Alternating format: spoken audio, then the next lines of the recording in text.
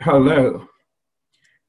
After the holiday break, we are returning today to our studies in the last book of the Bible, the book of Revelation. And we are picking up those studies, which have been sequential from the beginning of the book, in Revelation chapter 2 and verse 8. Now, this is the second letter to the churches of Asia Minor, that is, which is now Western Turkey, basically. And it is the second of 7 letters composed by the glorified Lord Jesus Christ and dictated to John the Apostle, who was then charged with incorporating the letters, 7 letters, into the book of Revelation, which he should then send copies of the book to each of the churches. And I would just remind you of the fact that when the text says that John should send the letters to the angels of the churches, that does not mean he should send them to some supernatural being. The word angel in the original simply means messenger. And although usually in the Bible, when the word angel is used, it does refer to a supernatural messenger, servant of God. Nevertheless, there are occasions when it refers simply to a human messenger. And that must surely be the case in this letter and all the other letters of the book of Revelation, because John had to send a physical book to them. And that would be rather difficult if the recipient was going to be a supernatural being.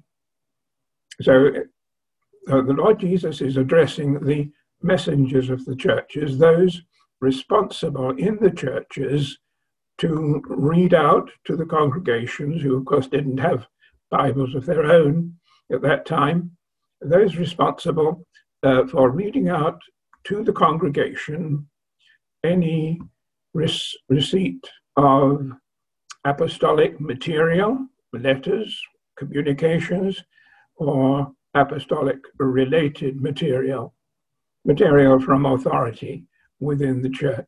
A copy would be sent to a church, and the church would be assembled, and someone would read out that message or epistle or whatever it might be. And that would be repeated. Actually, wouldn't just be read out once, because people were going to absorb the message in that epistle or whatever it was by means of repetition. So let's be clear about that. Well, I'm going now to read the letter, the second letter of the 7, and it is the letter to the church at Smyrna. Smyrna was a city about 25 miles north of Ephesus. And you'll remember that the first letter was addressed to the church at Ephesus. So let's read these few verses. And to the angel of the church in Smyrna write, these things says the first and the last, who was dead and came to life. I know your works, tribulation and poverty, but you are rich. And I know the blasphemy of those who say they are Jews and are not, but are a synagogue of Satan. But do not fear any of those things which you are about to suffer. Indeed, the devil is about to throw some of you into prison, that you may be tested, and you will have tribulation 10 days. Be faithful unto death, and I will give you the crown of life.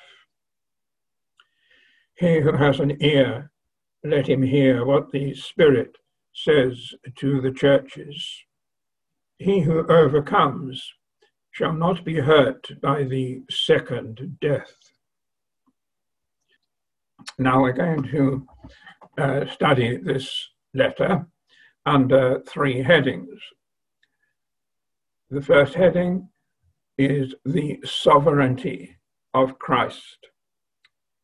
The second heading, the suffering of the church. And the third heading, the sufficiency of grace.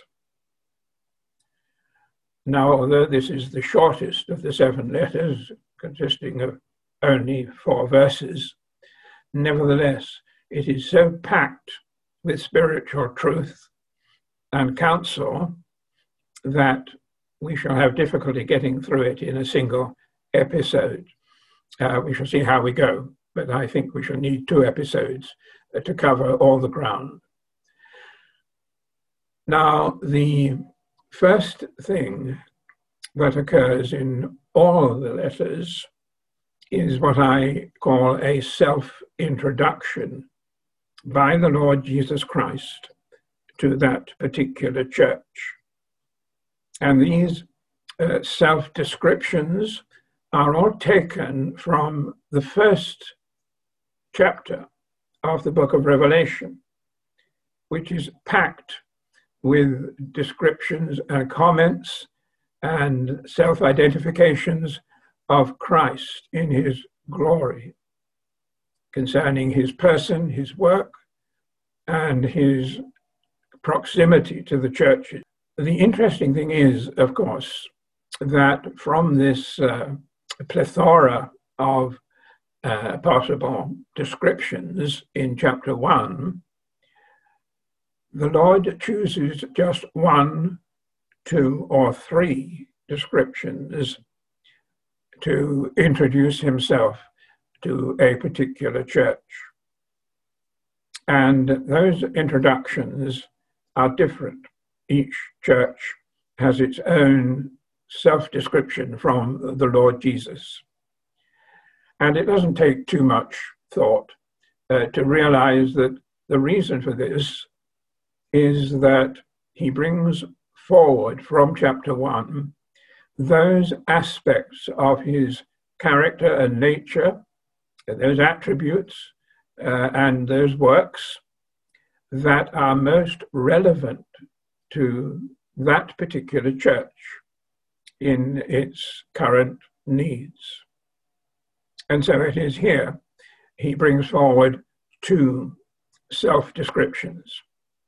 The first is the description, the first and the last.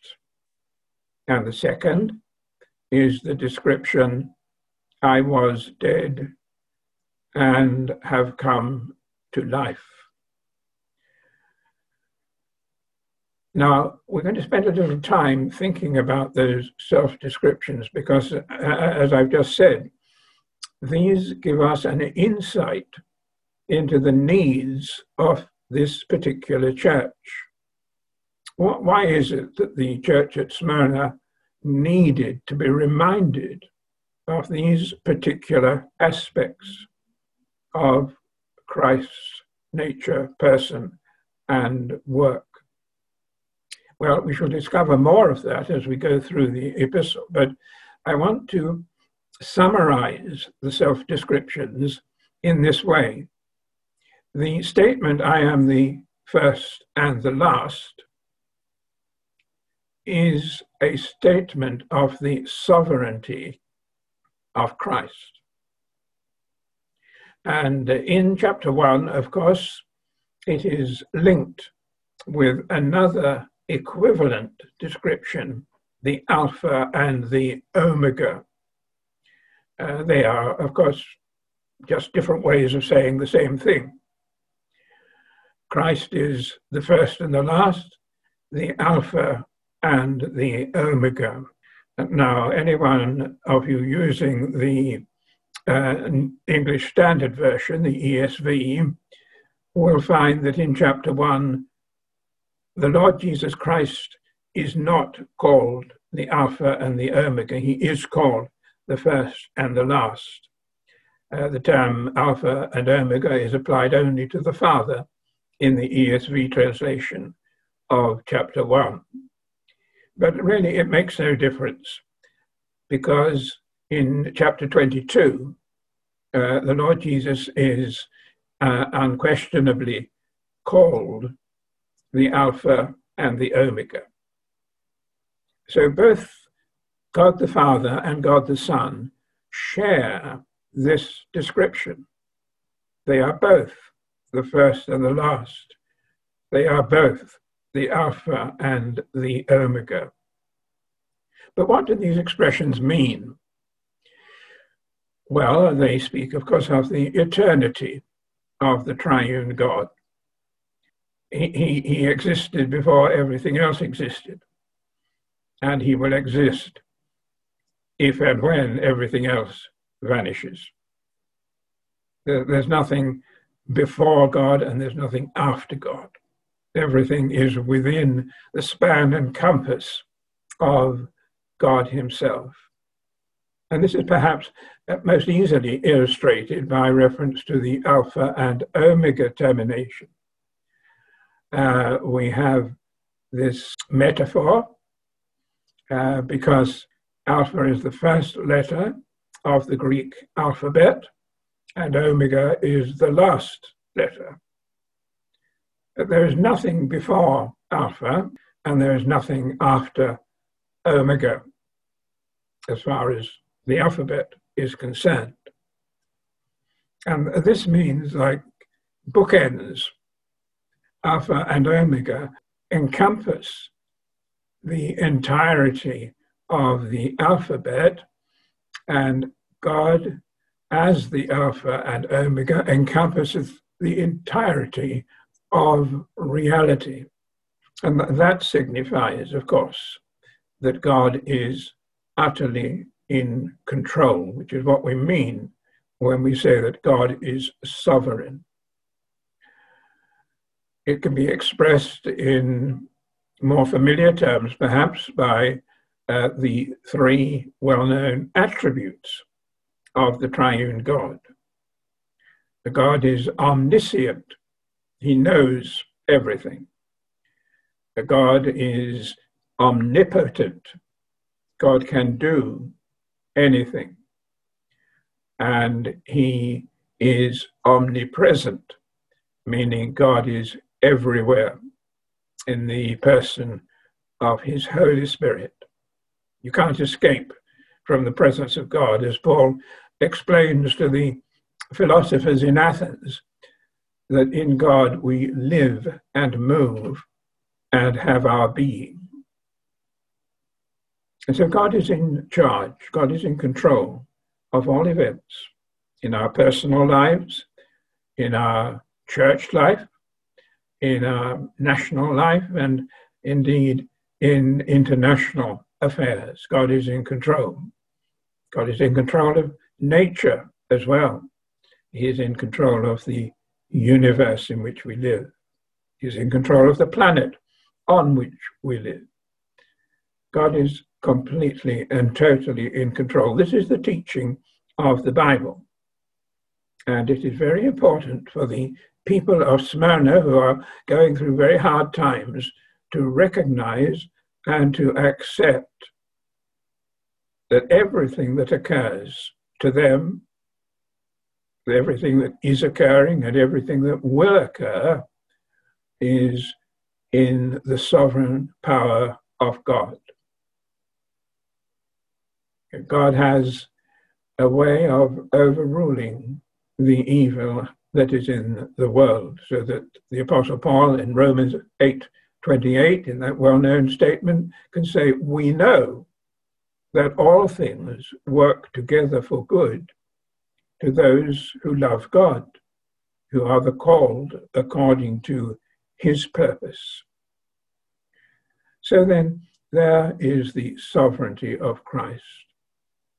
And it is something that the Smyrna Christians needed to recall and to embrace, to lay hold upon it, because it is a very challenging doctrine, but it is also a very comforting doctrine that Christ and God, the Father, are in control of everything.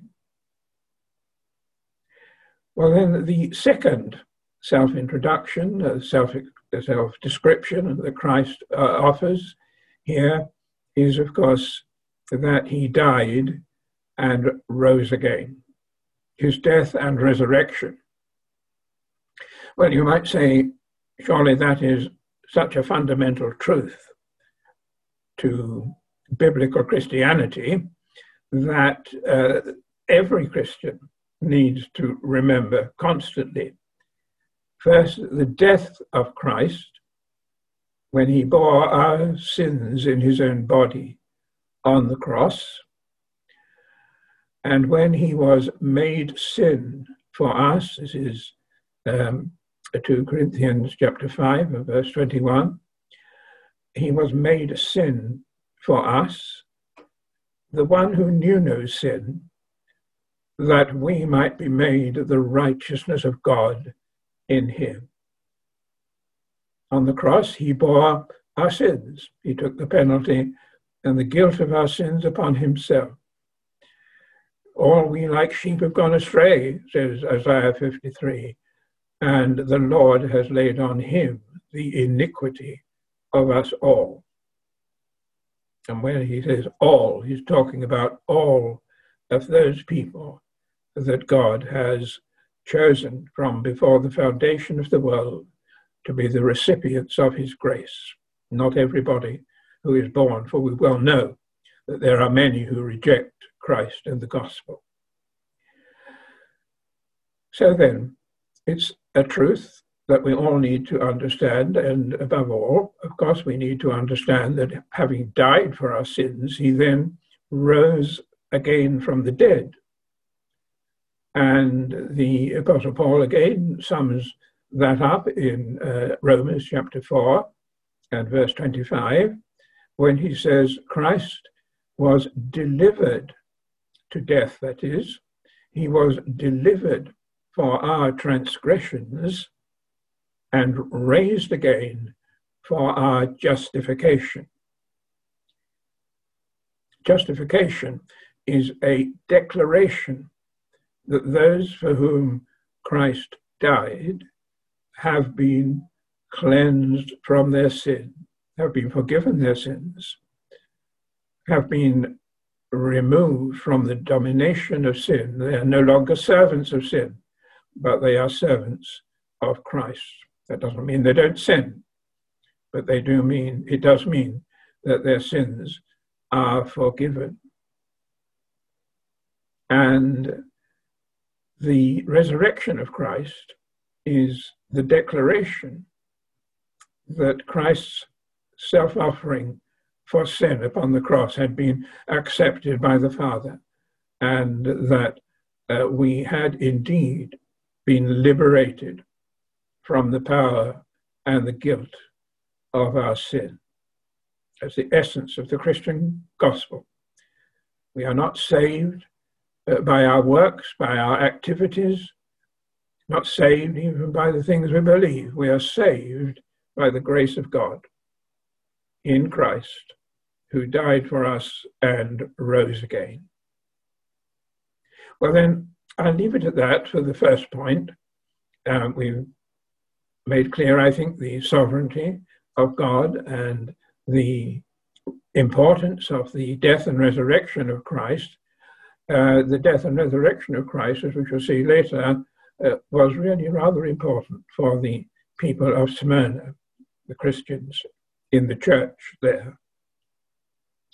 Well, now the next thing that we see in the letter is the suffering of the church. The Lord Jesus says to them, I know your works.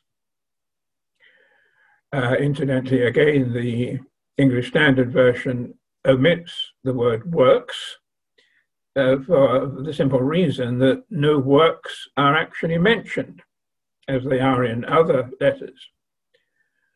The ESV simply says, I know your tribulation, the first thing he mentions.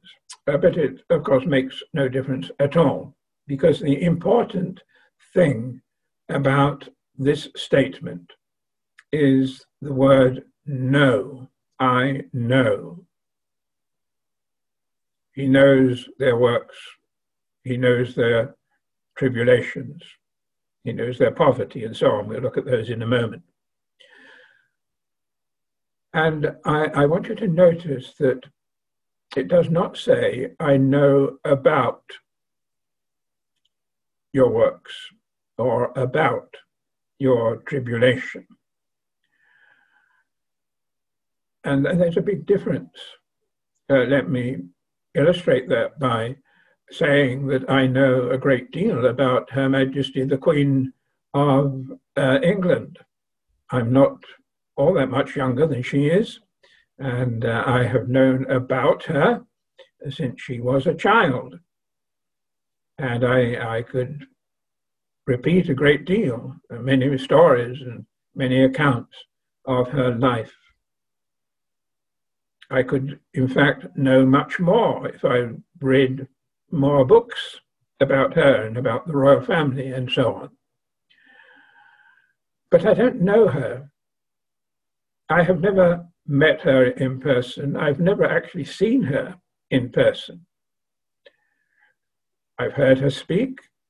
I've watched her actions and watched her on film and on television and so on. But I've never been right there close to her. I've never had any personal contact with her. I do not know her and she does not know me. Knowing about somebody is not the same thing as knowing them. Knowing about someone's circumstances is not the same as knowing those circumstances. Now, by contrast, many of you, I think, will have heard of or know of Dr. Martyn Lloyd-Jones, who's one of the greatest preachers, certainly in the United Kingdom, of the last century. And I have read books about him. I know a great deal about him. I've read biographies of him. I've heard him preach many times. And yet at the same time, although I know a fair amount about him, I also knew him, because he's dead now, but I also knew him personally. I've entertained him in my home. I worked with him on certain problems in certain churches, and I have had contacts with him over a period of time. I know him personally. On one occasion, he put his arm around my shoulders after the meeting had taken place, a difficult meeting, and everyone else had gone, put his arm around me, and he simply said, "I'm glad you were here." Well, I knew him. I knew about him, but I also knew him. Now, when Christ says, "I know your works, I know your tribulations," he means exactly that. He knows them.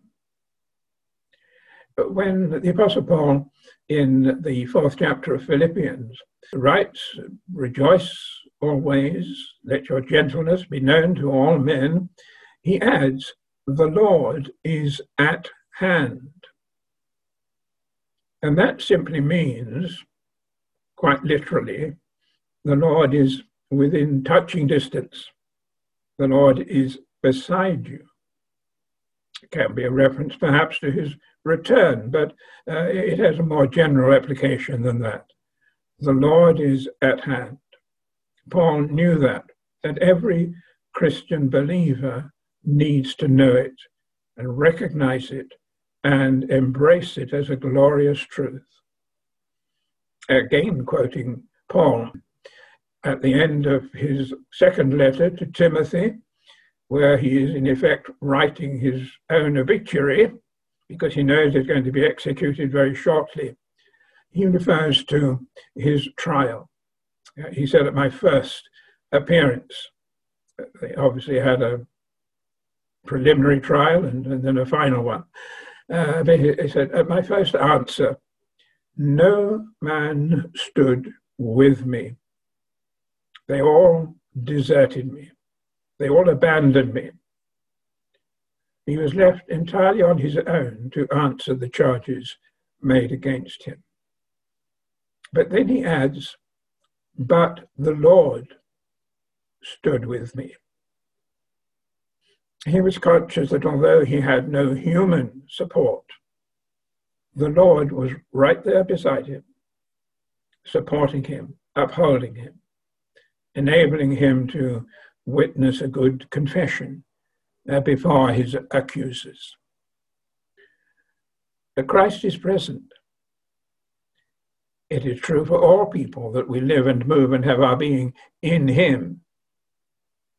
But it is especially true for the believer that we not only live and have our being, our existence in him, but he is in us by his Holy Spirit. Paul in Galatians 2, verse 20 can say, I live, yet not I, but Christ lives in me. And the life that I now live, I live by faith in the Son of God who loved me and gave himself for me. He knows our situation. And it's beautifully summed up, really, in Hebrews chapter 4, verse 14 onwards, where we're told that seeing that we have a great high priest who has passed through the heavens, Jesus, the Son of God,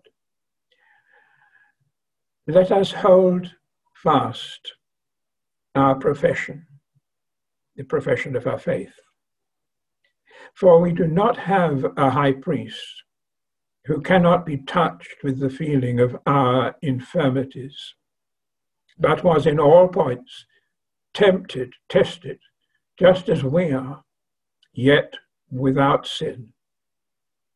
Let us therefore come boldly before the throne of grace, that we might receive mercy and grace to help in time of need. We have the access to God the Father and God the Son. We have the proximity of the Lord Jesus Christ, who said, I will never leave you nor forsake you.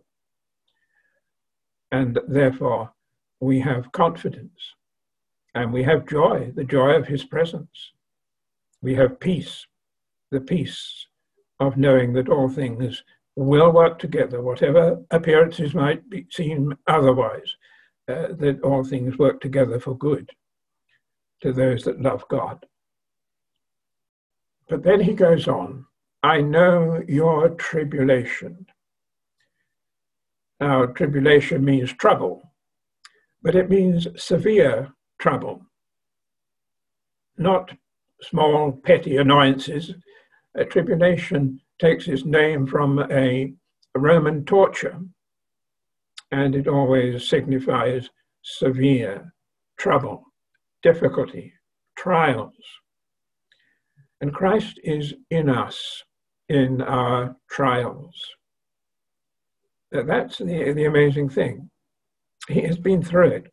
Our great high priest knows what it is to be tested and tried, tempted, yet, of course, in his case, without sin. But he knows what it is to suffer, and therefore, Hebrews continues, let us come boldly to the throne of grace to receive mercy. It's only sinners who need mercy, only the guilty who need mercy, and we do need that, and we receive it at his hand, that we might receive mercy and this was particularly important for the people of Smyrna, and find grace to help in time of need. We have a constant access to the sovereign throne of God for that purpose. Now, the Apostle Paul is often found speaking of his sufferings as this right at the beginning of the second letter to the Corinthians.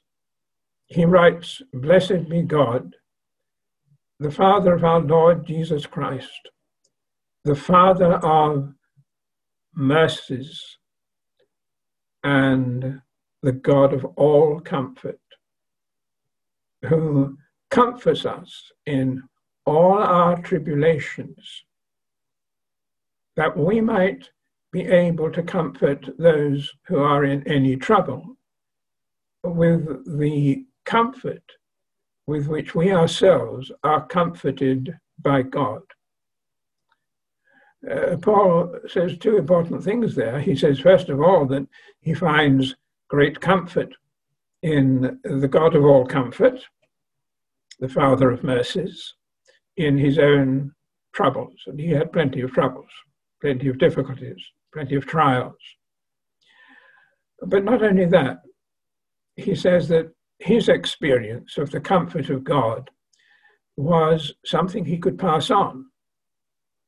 His experience of comfort from God enabled him to comfort others with that same comfort with which he himself had received from God. That's a wonderful truth, isn't it? So in our tribulations, in the tribulations of the church at Smyrna, which were obviously ample and constant, there was comfort in God. But then the next thing he says, when he is discussing their circumstances and saying, I know your circumstances, the next thing he says, I know your poverty. And then he adds, but you are rich. Well, that's not a contradiction. It doesn't take too much thought, I think, to realize that the poverty is material poverty, the lack of adequate resources, the inability to make ends meet, as we might say today. It's a physical poverty. But the riches that they possess in their physical poverty are spiritual riches. Those of you who know something more about the book of Revelation that we have not yet covered will know that the seventh letter is addressed to the church at Laodicea. And Laodicea is the precise opposite of Smyrna. The Lord has to say to Laodicea, you say that you are rich and increased with goods and have need of nothing, but you do not know that you are poor and blind and wretched and naked. The people of Smyrna, the church at Smyrna, was poverty-stricken in material terms, but rich in faith. The church at Laodicea was obviously a wealthy church, but they were poverty-stricken when it came to spiritual things. Now, we can get the wrong idea from that contrast. It's an interesting contrast and an important contrast. But it does not mean that in order to be spiritually rich, you have to be physically poor. Nor does it mean that those who are physically, materially wealthy are necessarily spiritually poor. There's no sliding scale on which we're somewhere between Smyrna and Laodicea.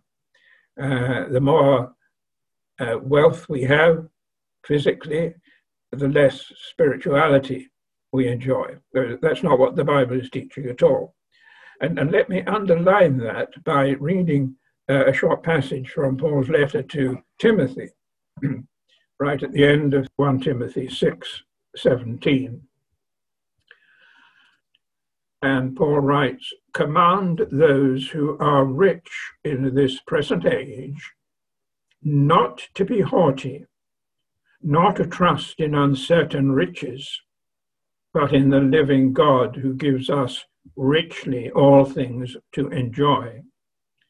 Let them do good, that they might be rich in good works, ready to give, willing to share, storing up for themselves a good foundation for the time to come, that they may lay hold on eternal life." It's quite clear that in Timothy's congregation there were some wealthy people. And he doesn't say, "You don't belong here, go out, we don't want you, don't want your wealthy people, we only want poor people." He doesn't say that at all, of course. He simply advises them, counsels them, commands them perhaps even, to use their wealth for the glory of God and for the blessing of others. And if they do, he says, they'll lay up treasure in heaven, in effect. So it's not a question of wealthy people being short on spiritual riches and poor people having them in abundance. That doesn't follow at all. There is, of course, in the possession of riches, wealth, material wealth, there is temptation. And that great temptation is to rely upon their material wealth and not to rely upon God. And that's one of the first things Timothy says, that they should not rely upon their material wealth. They should not grow haughty or proud and look down upon those who are poor. Well, now, I want to just develop this idea of spiritual poverty, because the New Testament uses the term poverty in three different ways. First of all, the poverty, the material poverty that the church at Smyrna suffered, and the churches of Macedonia also suffered. We read about that in 2 Corinthians. And yet out of their poverty, they gave abundantly for the relief of the churches in Judea. There is an abundance of spiritual riches often possessed by those who are materially poor. But the Bible uses the term poverty, first of all, then in that material sense. Then secondly, going to the Laodicean pattern, we see that there can be spiritual poverty, which means that spiritually speaking, they are poor and blind and wretched and naked. They don't understand it, they don't realize it, but they are spiritual paupers. But then there is a third way in which it is used, and we mustn't get confused about this, because at the beginning of the Beatitudes in Matthew chapter 5, we read this: "Blessed are the poor in spirit, for theirs is the kingdom of God." And Isaiah speaks in these terms. He says, "To this man I will look, to this person I will look with favor. To him who is poor and of a contrite spirit, and who trembles at my word." And there the word poor really is better translated humble. I'm going to look with favor and blessing upon the one who is humble, the one who is of a contrite spirit, who recognizes his or her sin and has contrition about it, and as a consequence trembles at the word of God. Yeah, that's a wonderful statement, isn't it? That the word of God means so much to them that they tremble with joy over it, and they may tremble with fear and cause themselves to flee to God for help and comfort. The word of God is extremely important to these people. Humility, they recognize that they have nothing to offer to God. Only confession of sin, the contrition of the Spirit continually, but they also recognize that in the Word of God they have riches beyond computation. Well, that is what the Beatitudes mean when it speaks of the poor in spirit. It's good to be poor in spirit, because what it means is that we have no resources of our own, to recognize we have no resources of our own, spiritually speaking, and therefore we depend totally, wholly, entirely, and always upon the grace of God for all that we need, and especially all that we need of a spiritual nature. Well, then the next thing that is said concerning the things that Christ knows is a reference to the Jewish synagogue in Smyrna. He says he knows the blasphemy, and that word is correctly translated, but I think in the context, the ESV is right in translating it slander. I know the slander of those who call themselves Jews but are not, but are a synagogue of Satan. Now, this slander was obviously directed against the Christians in Smyrna. And you might say, well, you go to the end of the Beatitudes in Matthew's Gospel, you read these words, "Blessed are you when all speak evil against you, but falsely for my name's sake. Rejoice and be exceedingly glad, for great is your reward in heaven, for so they treated the prophets who were before you."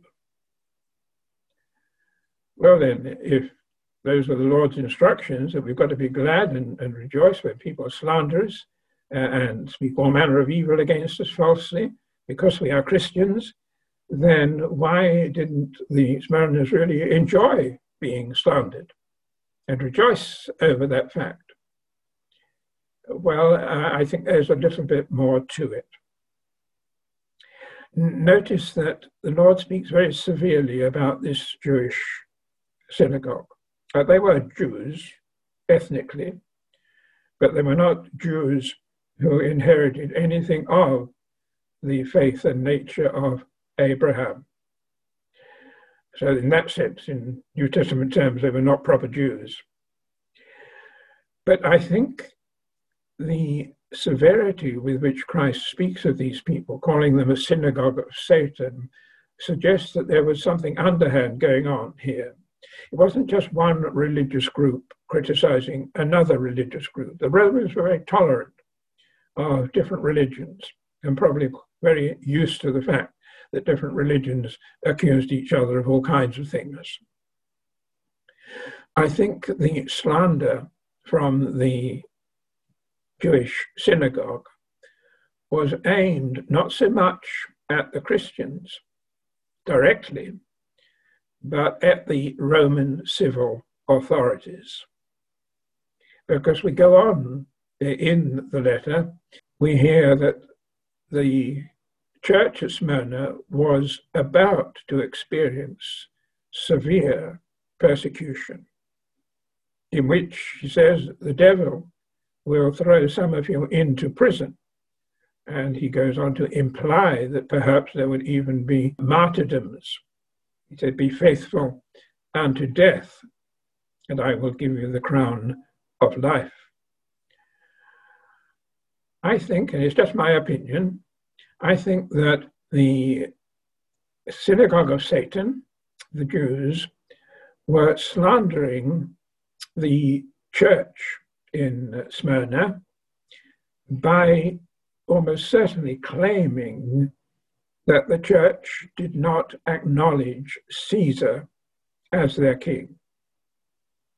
The church has another king, King Jesus, they say.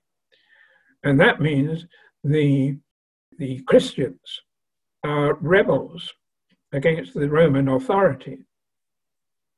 And of course, it was only the Roman authority, the civil authority, if you like, that had the power to imprison people and to execute them.